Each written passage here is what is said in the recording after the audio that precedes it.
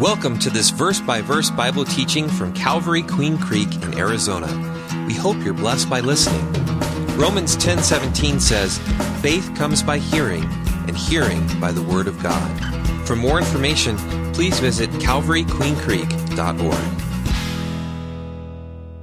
Let's look at 1 Thessalonians real quick before we have George come up and share. As we're doing our daily reading, I just wanted to read these portions to you, and I encourage you to do a daily reading. I encourage you to read from Genesis to Revelation. We have daily reading schedules that you can go by, but they're on the internet. You might have one in your Bible, but I encourage you not just to read your favorite chapter, your favorite book all the time. Get the whole counsel of God, and that's from Genesis to Revelation, the whole counsel. Well, in our daily reading the last few days, let's start in 1 Thessalonians chapter 4, verse 13. "But I do not want you to be ignorant, brethren." And remember, in Corinthians, ignorant is unlearned, uneducated. So it's not necessarily a put down. It's just a statement by Paul to say, hey, I want you to understand. I want you to be learned. "Concerning those who have fallen asleep." Fallen asleep is a nice way of saying have died. Those who have died. "Lest you sorrow as others who have no hope." Guys, we're living in a world that have no hope. Their hope is in a political affiliation. Their hope is in maybe modern medicine. Maybe their hope is in their 401k or their career or whatever it might be. They don't have hope in God. And you and I, as believers, we are a small percentage as we approach 8 billion people on the face of this earth. There's a very small percentage of people that really believe Jesus is God. Not just that Jesus is a great prophet, a good teacher, a man that lived 2,000 years ago. No, Jesus is God. Very small percentage. And so we have a calling on our lives. We know where we're going when we die. "For if we believe that Jesus died and rose again, even so will God bring with him those who have died in Jesus."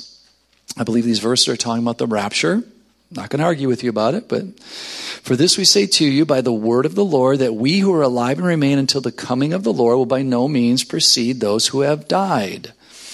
For the Lord himself will descend from heaven with a shout, with the voice of the archangel, with the trumpet of God.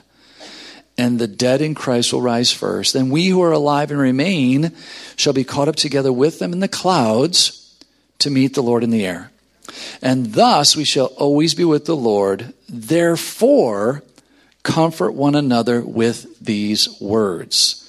Now again, there were no chapter breaks or verses. This was for our convenience. So let's just keep reading a few verses here. "But concerning the times and the seasons, brethren, you have no need that I should write to you. For you yourselves know perfectly that the day of the Lord so comes as a thief in the night. For when they say peace and safety, then sudden destruction comes upon them as labor pains upon a pregnant woman, and they shall not escape. But you, brethren, are not in darkness, so that this day," now in your Bible you should notice capital D. It's very important. I believe this is in reference to the rapture. "Should overtake you as a thief. You are all sons of light and sons of the day. We are not of the night nor of the darkness. Therefore," because of that fact that we're believers, "therefore, let us not sleep as others do." In other words, not knowing the signs of the times.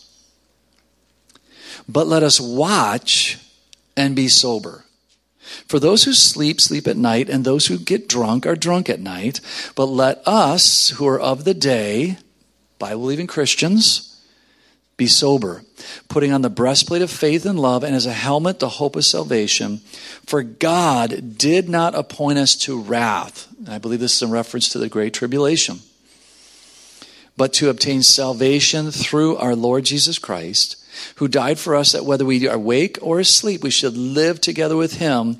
And then what does verse 11 say? "Therefore comfort each other." Is there a lot of comfort right now in a political party?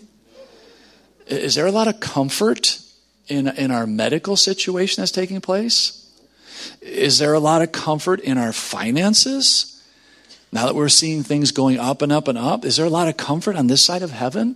I mean, we're blessed. I'm not, I'm saying mental comfort. We have all kinds of physical comforts. We're spoiled. But is there mental comfort? Are we at peace? No. We're at peace with God because God is at peace with us. And so we got to keep our eyes on heaven. And that's why I constantly say to you, keep your eyes on heaven. Keep your eyes on heaven. Therefore, comfort each other and edify one another, build each other up, just as you also are doing. And so that's why I want to encourage you all as George comes up. Again, he'll introduce himself. But be encouraged, guys. I believe we're definitely in the last days. Jesus is coming back, and he's looking for a bride who is ready and waiting for his return. Amen. Amen. That was a great word. So, Abba, Father, I ask you, Lord, that you pour out your anointing fresh and new upon us, Father. I ask you, Lord, that you give every person here ears to hear, eyes to see. I ask you, Lord, for a fresh anointing as I deliver this word. And I praise you, Abba, that you're going to be glorified. B'Shem Yeshua HaMashiach, in the name of Jesus the Messiah. Amen. Just out of curiosity, who gets more worthy briefs? Wow. Okay, ready? Every hand that didn't go up, it's free. You can't get cheaper than free. I started this site 20 years ago because I had a calling to go to Israel, and I didn't know exactly how I was going to get to Israel.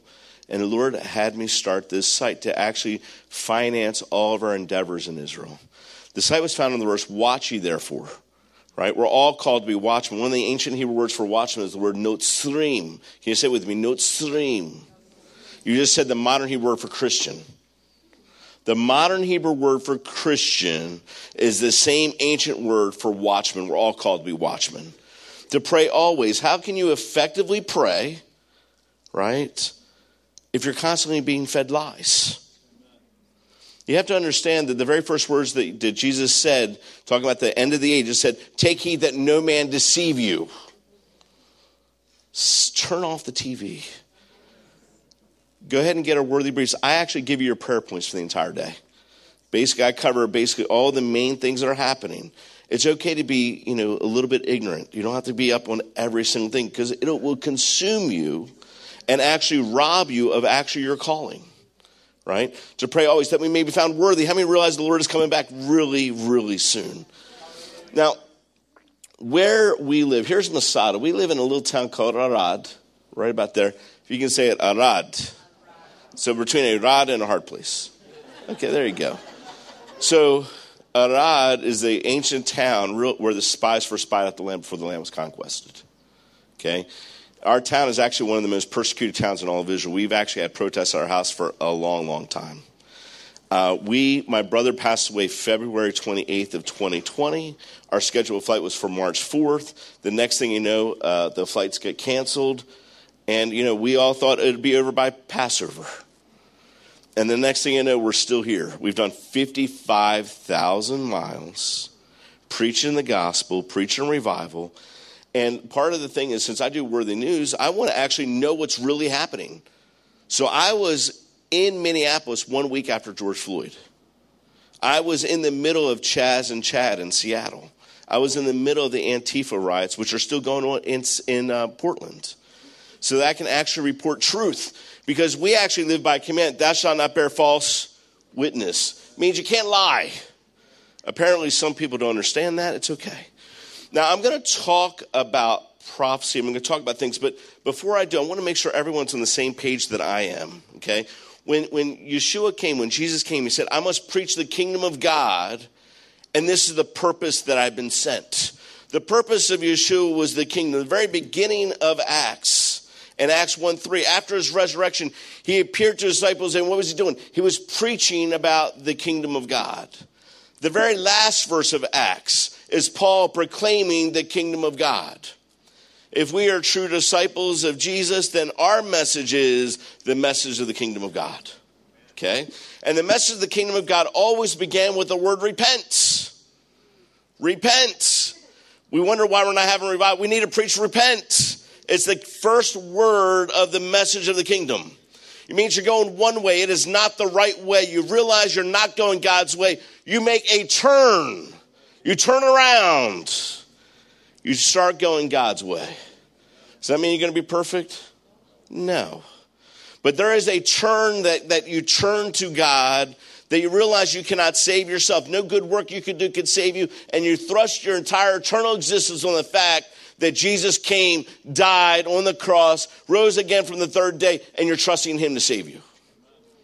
Now, what I really love preaching out of this passage is the first part, repent, that your sins may be blotted out. That's repentance and salvation. But the next portion here says that there may come seasons of refreshing. That word refreshing is fresh breath.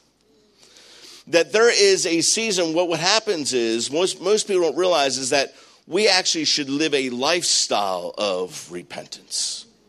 I'm not living a lifestyle of repentance to stay saved. I know the day I got birthed into the kingdom. I'm living a lifestyle of repentance to stay in good relationship. Okay? Now, I'm using Pastor Jim as my guinea pig. Pastor Jim, how long have you been married? 40 years. Can we give Claudia a big hand for putting up with Jim for 40 years? Now, Jim wants to have a great marriage, right? Now, if Jim, who is not perfect, messes up, he doesn't want to stay in the doghouse very long. He's going to say, I'm sorry. No one wants to live in the doghouse. Okay? So if you're going to have a great relationship. Now, Jim, right, when he says he's sorry, can he get more married? He's married. He can't get more married. You can't get more saved. But you can have a better relationship. See, our relationship with God, ready? The distance that we have from God is not God's fault. Draw near to me and I will draw near to you. The relationship issue, God is sitting there trying to hug on you. God's trying to love on you. God's trying to pour himself on you. And if you're holding on to sin, guess what? It's like going ahead and not realizing that you need to say, I'm sorry, and get in right relationship. And the reality is, and I'm going to explain this in as clearly as I possibly can. When I got saved, I used to smoke. I stopped smoking. When I stopped drinking, I stopped, right? Those were the easy, quote unquote. But the longer I walk, the more I realize how pathetically wretched we really are. Because we're always struggling with pride. We're always struggling. And the deeper we get into the prayer closet, and the deeper we're seeking after God. And, it's like the prophet Isaiah, woe is me as a man of unclean lips. If you're busy seeking the face of God and seeking the kingdom of God, you're always looking up. You're not going to look down on anyone. And what happens is we realize the awesome grace of God. That's living a lifestyle of repentance. That's living in revival. If we're going to have a revival, we got to walk in a lifestyle of repentance. That he may send to you the Messiah who's appointed for you, even, right? Even Jesus, whom heaven must receive. Now notice this, until the times of the restoration of all things. I'm going to submit to you that God is getting ready to restore everything that was lost in the garden. The restoration of all things. Notice this, he spoke of by the mouth of the holy prophets. When Jesus taught the message of the kingdom, there wasn't a New Testament. The Old Testament is not a negative. We're not under the curse of the law anymore, but inside of the Tanakh, inside the Old Testament, is actually the message of the kingdom. When they taught the message of the kingdom, they actually were only teaching out of Genesis through Malachi. Now, in this passage here, I say to you, in the regeneration, this word regeneration is such a unique word. It is the word palingenesia. Palin means return to. Genesia is Genesis. Return to Genesis. Ready? We want to study the end. We want to study Revelation. But if you really want to understand Revelation, you actually have to start at Genesis and Exodus. Because you're going to know the end from the beginning. Right? In Isaiah, it's a very interesting passage here. It talks about the wolf dwelling with the lamb. It talks about a young child playing with snakes. It talks about all these things until the earth is full of the glory of God. In the future, I'm submitting to you, God's going to restore the animal kingdom. How it was in Genesis, Adam didn't have to worry about getting eaten by a lion. Right?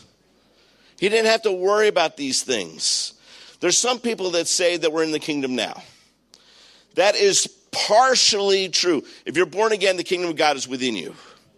But every day we pray, thy will be done, thy kingdom come. We're not in the kingdom yet. And if we're praying every day, thy will be done, thy kingdom come. There's these people that want to argue, say we're already in the kingdom. Just tell them to go to the zoo. Go to the lion's cage. Tell him to jump in. He will be in the kingdom today. He's very happy. He's very happy in the future. Very happy.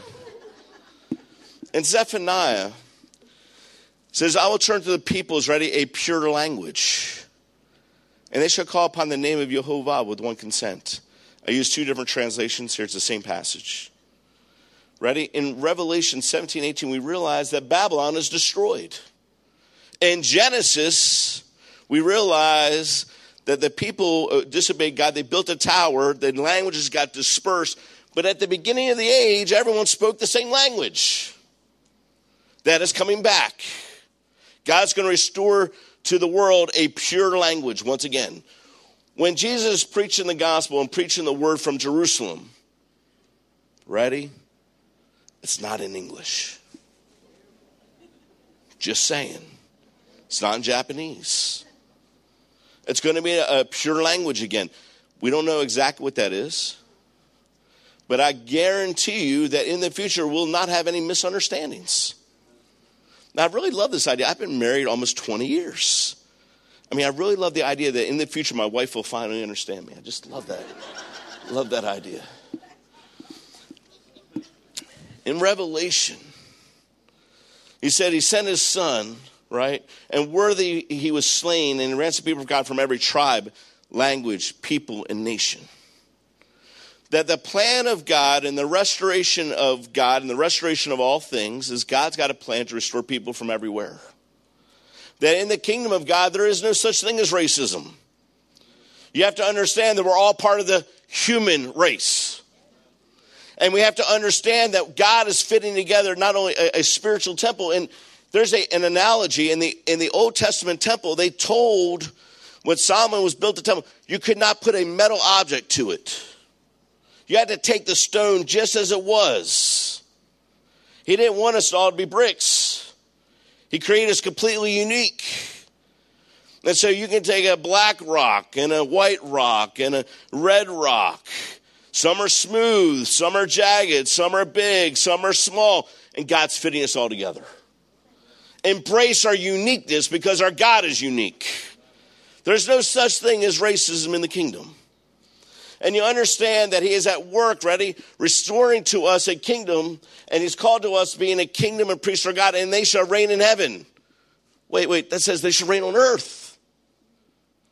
Listen, the New Jerusalem isn't until after the 1,000 years. We're going to rule and reign with him for 1,000 years. See, what was lost in the garden, God told Adam, I give you dominion over the earth. Dominion is being restored to us. But we are called to be a holy people. We're called to be peculiar. We're called to be a royal priesthood. If you thought how a pastor should live and how a pastor should act, and you've set a standard for that pastor, that same standard you set for the pastor is set for yourselves. Because we're all called to be part of this priesthood. We're not called to be pew sitters. We're called to be pew activists. We're called to get people to come into the pews. We're called to go forth to proclaim a message of the kingdom, that God is at work. You were once not a people of God. Now God's brought you into the kingdom. Now you're a people of God. You should be distinct. You should be completely different from the world. Right? Now, if God is at work restoring people from every tribe, nation, and tongue, right, and he's at work, then obviously he's got a plan to restore Gentiles. God doesn't replace anyone. God doesn't reject anyone. God's at work trying to restore. And Gentiles who were once outside, alienated from all the promises of God, alienated from the promises of Abraham, Isaac, and Jacob, alienated from the commonwealth of Israel and strangers to the covenant of promise, that through the Jewish Messiah and through the blood, he became our peace.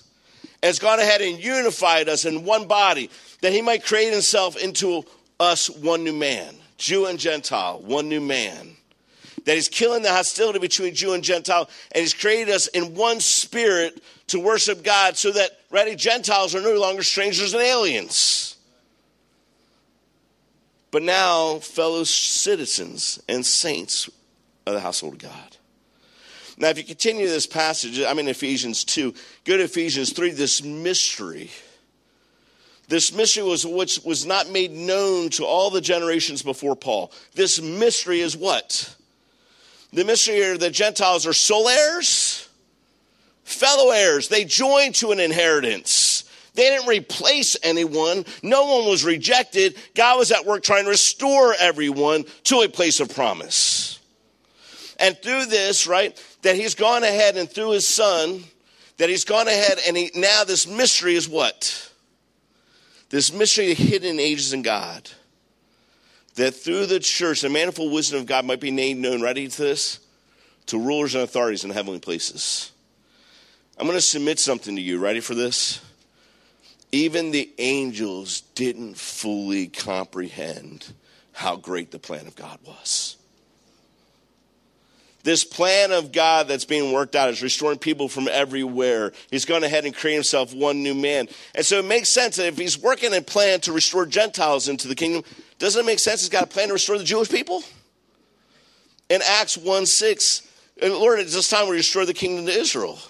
And right now, blindness has happened in part to Israel. The blindness in part to Israel is happening until what? Till the fullness of the nations comes in.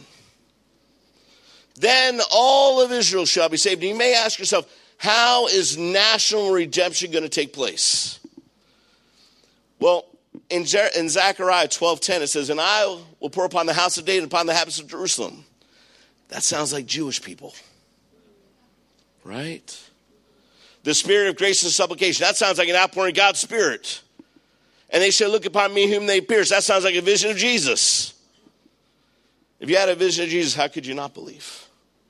That's how national redemption, I believe, will take place in the future. But until then, we're at this place in the middle of a prophecy. In Ezekiel's prophecy, it talks about this valley of dry bones. It talks about the Jewish people lost and scattered for thousands of years. And Ezekiel asked the question, can these bones live? And in asking this question, he sees the physical restoration. He sees bone to bone, flesh upon flesh, and all this is coming together.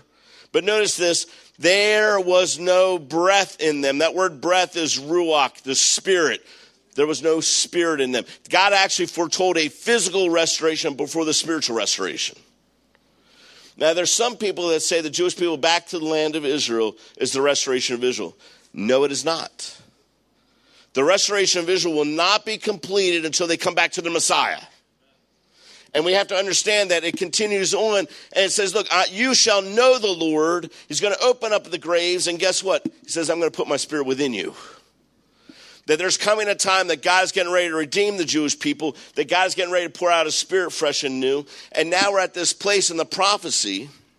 What is my part as a Gentile? My part as a Gentile is to provoke them to jealousy. Now, how do I provoke Jewish people to jealousy? It's not to boycott them when they're trying to avoid terrorists. The way I provoke them to jealousy is to love on them when they don't deserve it. I have protests outside my house. I have all kinds of craziness that's happened to me. I always come out and they're always trying to take me, and I always smile and I give them a thumbs up. And my wife says, why? Because they can't use a good photo like that on the posters. Sometimes they're outside and they're provoking me, spitting on me, trying to provoke me, and I start laughing. And I really can't help it. All that comes to my mind is rejoice and be exceedingly glad. What does that mean? Sounds like laughing to me. I don't know. That's just me. But it almost starts worse. It makes it like, I was like, oh my goodness, what am I doing now? Because now everything's getting worse. But the thing is, right, that my as a Gentile, I'm to provoke them to jealousy. Now it says this, if their trespasses is riches for the world, and their failure riches for the Gentiles, then Paul is asking this question, how much more will their full inclusion mean? If the Jewish people rejected the Messiah, and I could come into this thing called salvation. What does it profit a man who gains the entire world and loses his own soul? If I can walk in this thing called salvation, right, then he says, how much more will this full inclusion mean? That there's a blessing coming. See, Charles Spurgeon wrote this in the 1800s. He said, look, I don't think that we attach enough importance to the restoration of the Jews. Those are the first missionaries, the first apostles to us who are far, for they shall be regathered in again. Until that shall be, the church's glory can never come. Matchless benefits are tied to the restoration of the Jews, for their regathering should be his life from the dead. That if you want to understand what to do, you have to pray for their salvation. There's a lot of ministries inside of Israel that do not seek the salvation of Israel. They believe there's another way in. I want to submit to you that when Jesus said, I am the way, the truth, and the life, no man comes to the Father but by me, there's not a Gentile present. And Paul was so emphatic about the salvation of the Jews. He said, I wish myself could be accursed that my brothers could come to faith. That's the passion that we should have. And when Spurgeon speaks this, he says, if their rejection means reconciliation in the world, what will their acceptance mean but life from the dead? So in a nutshell, I believe God is at work restoring a kingdom. And he's called us to participate in restoring his kingdom. And the word and the whole message of the kingdom begins with the word repent. And that the message of repentance should be taught far and wide to every nation, tribe, and tongue. That God is at work restoring people from everywhere. And that we are now actively participating in his plan. See, prophecy, when we talk about prophecy, should be for upbuilding, encouragement, and comfort. It shouldn't be about freaking people out. It's not the end of the world. It's the beginning of the kingdom. And now we're participating in it. Now, we're going to know there's going to be wars and rumors of wars. Now, the next phrase is the phrase I want you to focus on. See that you're not troubled. Layman's terms. Stop freaking out. These things must come to pass. Now, you have to understand that I live in Israel. I'm surrounded by 500 million Muslims that love us to death. Didn't let me finish.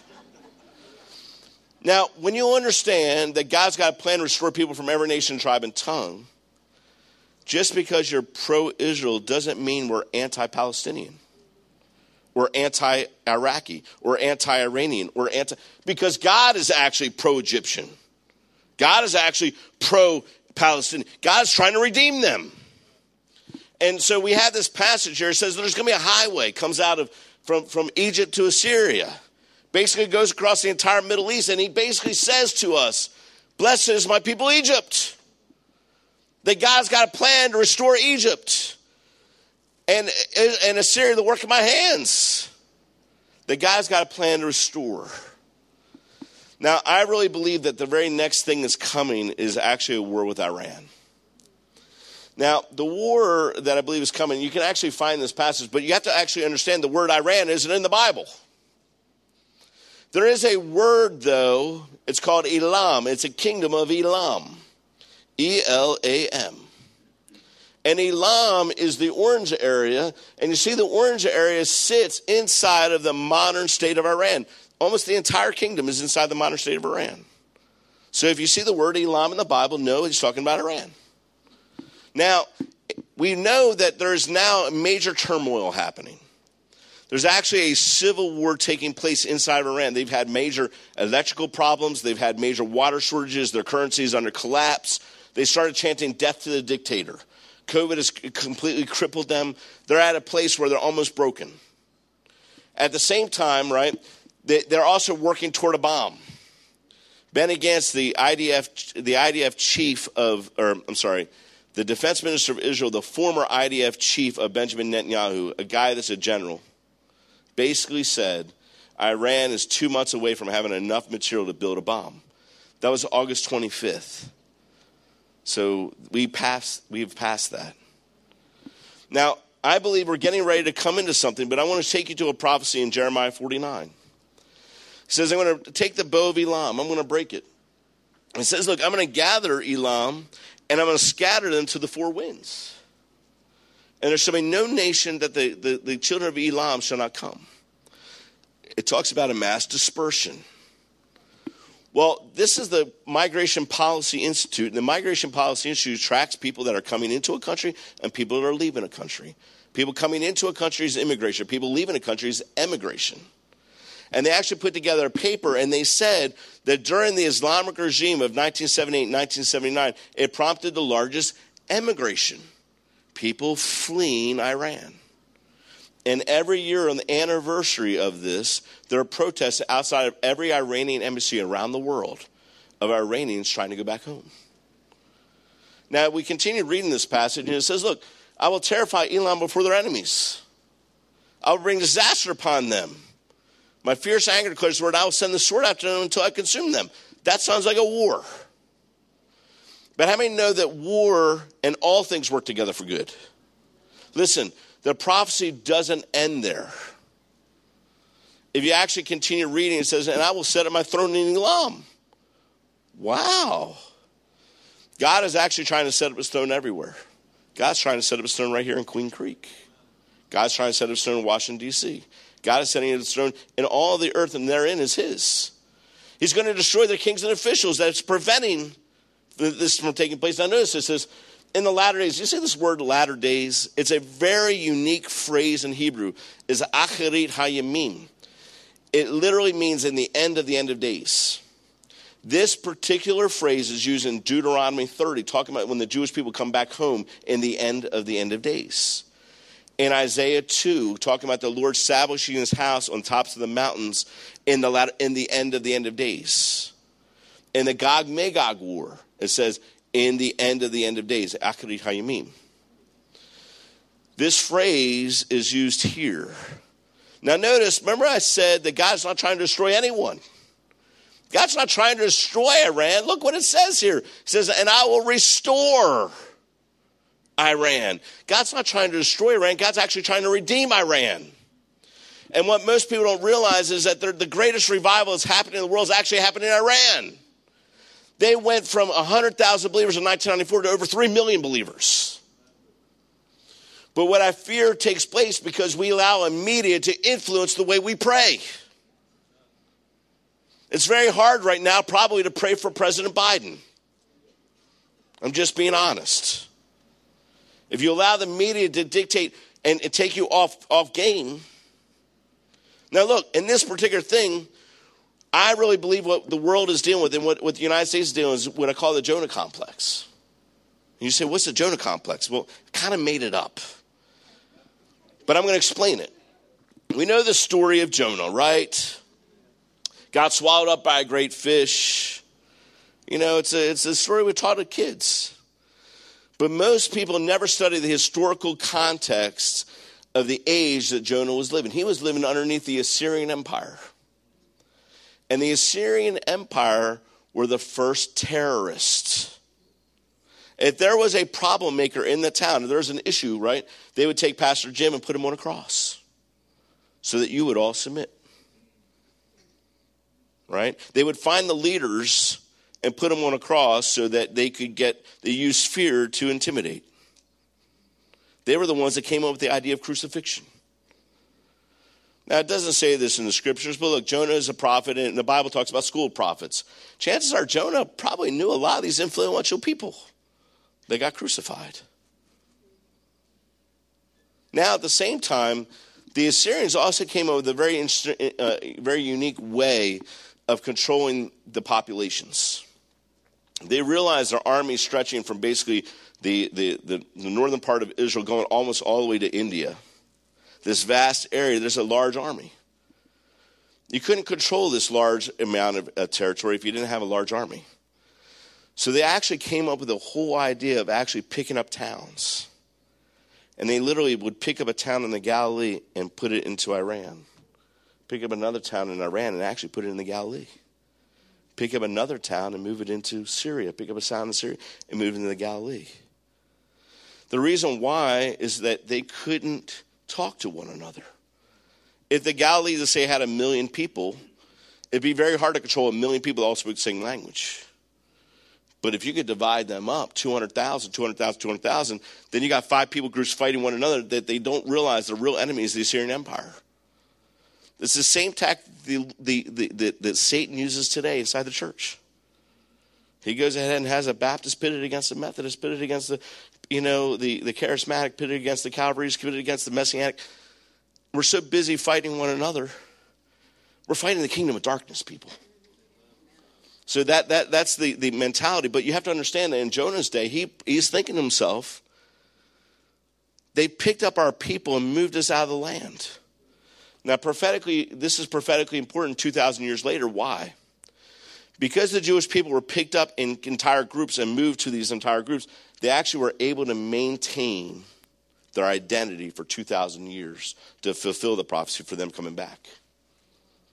If they didn't get separated, taken out by entire groups, inside the Torah, you couldn't marry outside.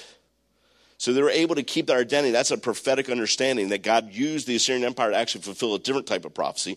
But now, Jonah's probably thinking to himself, they've taken us out of this land that they promised us. The land that you've promised us, God, the land of milk and honey, they've taken us and put in these pagan lands. And worse than that, God, they brought all these pagan idols.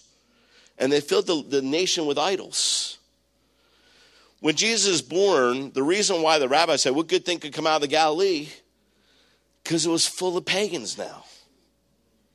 Where did the pagans come from? It came from this time frame, from the Assyrians. So when Jesus, goes to the Gadarenes and actually casts out the demoniac, and the legion, thousands of demons or hundreds of demons, go into the herd of swine, that's pigs. Do you think that was a Jewish farmer? Where do you think that came from? See, that's where this came from. I'm giving you the context. So when God tells Jonah, you need to go to Nineveh, that'd be like today saying, God's giving you a call, you need to go to Kabul, and you need to go preach the gospel to the Taliban. God, I think you make a mistake. I'm just giving you the context. God says to Jonah, you need to go to Nineveh. Nineveh's east. He boards the ship in Joppa, which is modern day Tel Aviv, to go to Tarshish. Tarshish is in Spain. You can't get farther west in Spain in Jonah's day. Right? Now, what's really interesting is that in Jonah's day, he preaches the word, and guess what? The largest move of God that is found in the Old Testament, the entire city comes and repents. You would think that Jonah would be happy there was a major revival. And Jonah says, would you please kill me now? He just led the greatest revival in the world. Would you please kill me? Jonah's hatred for the terrorists was greater than his conception of God's love for them. He sees that, look, should I not pity Nineveh that don't know the right hand from the left? And it'd be very easy to go ahead and get a wrong spirit. They're calling, the Iranians are calling death to America, death to Israel. We need to wipe them out, God. And not even realize you're dealing with the same spirit of James and John when they walked through Samaria and they didn't receive the message. And he said, Jesus, should we call down fire from heaven and destroy them like Elijah did? And then Jesus rebuked it. You don't know what spirit you're speaking of. Jesus did not come to condemn anyone. Jesus is at work trying to restore everyone. Jesus is at work trying to redeem everyone. Jesus is at work trying to do these things, and he's called us to participate in this. See, we're actually in the middle of a war. This is a passage in Daniel. And Daniel is praying. He's earnestly praying. It says, from the first day that you set your heart to understand, this is the archangel Gabriel. He's speaking to him. He's trying to answer Daniel's prayer. And Gabriel then goes ahead and talks about this spiritual war that took place. The principality over Persia. That Persia is northern, the Middle East, going into Iran. It's the same thing happening today. There's a spiritual war. This kingdom of Persia, this principality of Persia, was at war trying to prevent the answers from being answered. It wasn't until Michael, the archangel that watches over the Jewish people we find out in Daniel 12, came to assist him. And the whole reason why we learn about this war, ready? To help your people understand what's going to happen in the end of days. We're now in a spiritual war. We're fighting against principalities and powers. And you have to understand that God's at work trying to redeem not only Iran, but God's at work trying to redeem Israel. God's at work trying to redeem Egypt. God's at work trying to redeem the United States. And that we're fighting a spiritual war. See, he said, look, I've called you to be watchmen. He said, I've given you a calling. You have a prophetic calling. And your calling is to pray into these things that are happening. Pray for the peace. When you pray for the peace of Jerusalem and you struggle with God and you won't let him rest until he actually fulfills his word, you're actually struggling with God. You're actually saying, Lord, would you fulfill the word that you've already declared you're going to do from the beginning of the age? We're actually praying into the peace of Jerusalem. We know that true peace is only going to come back when the Prince of Peace comes back. When the Sar Shalom comes. You're actually praying that will be done, that kingdom come. We have a job to do. We have a work to do. But I'm going to submit to you what was really lost in the garden and what God is actually trying to restore. Why Jesus came, ultimately why he came, was to restore relationship. We read in Genesis that God walked with Adam in the garden.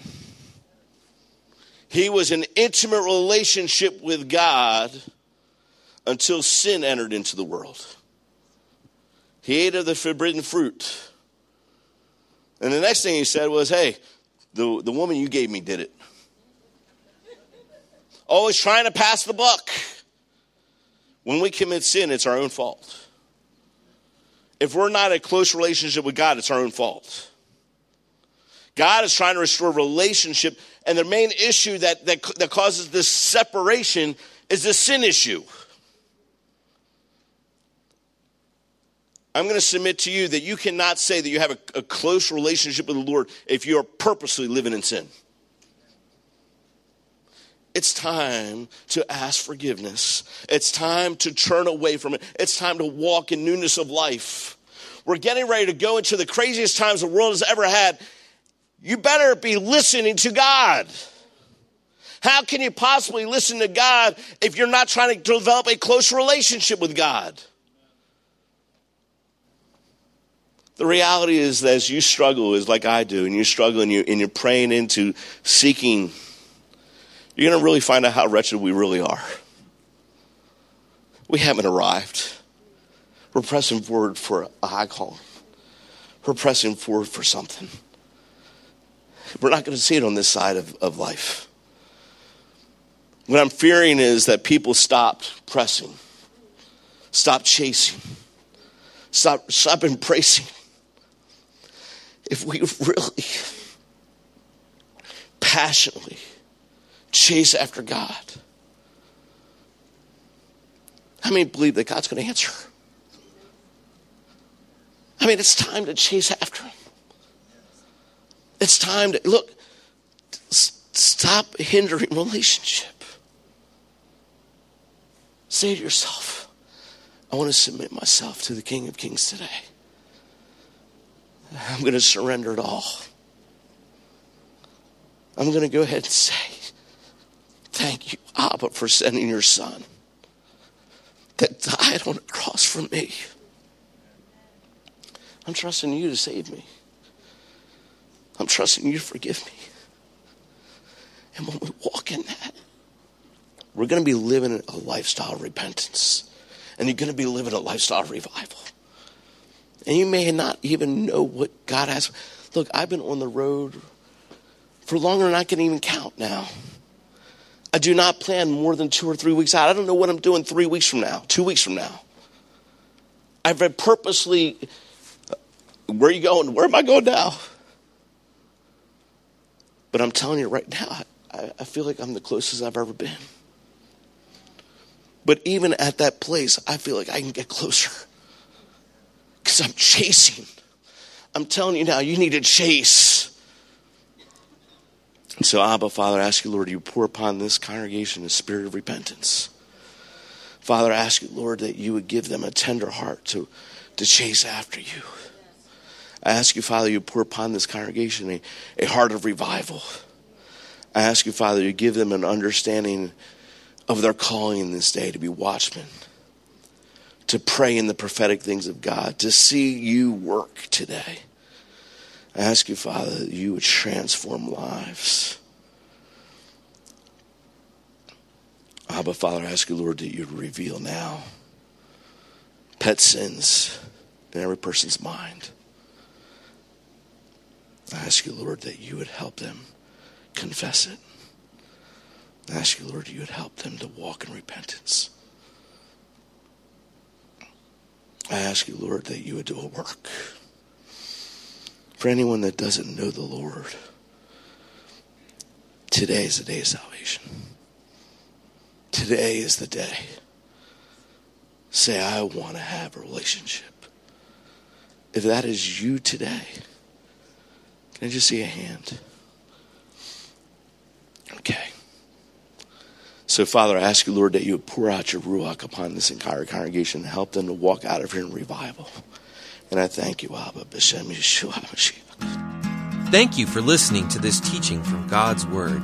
If you have any questions, would like to request prayer, or want more information about our church and how you can experience the love and hope of Jesus Christ in your life, please visit calvaryqueencreek.org.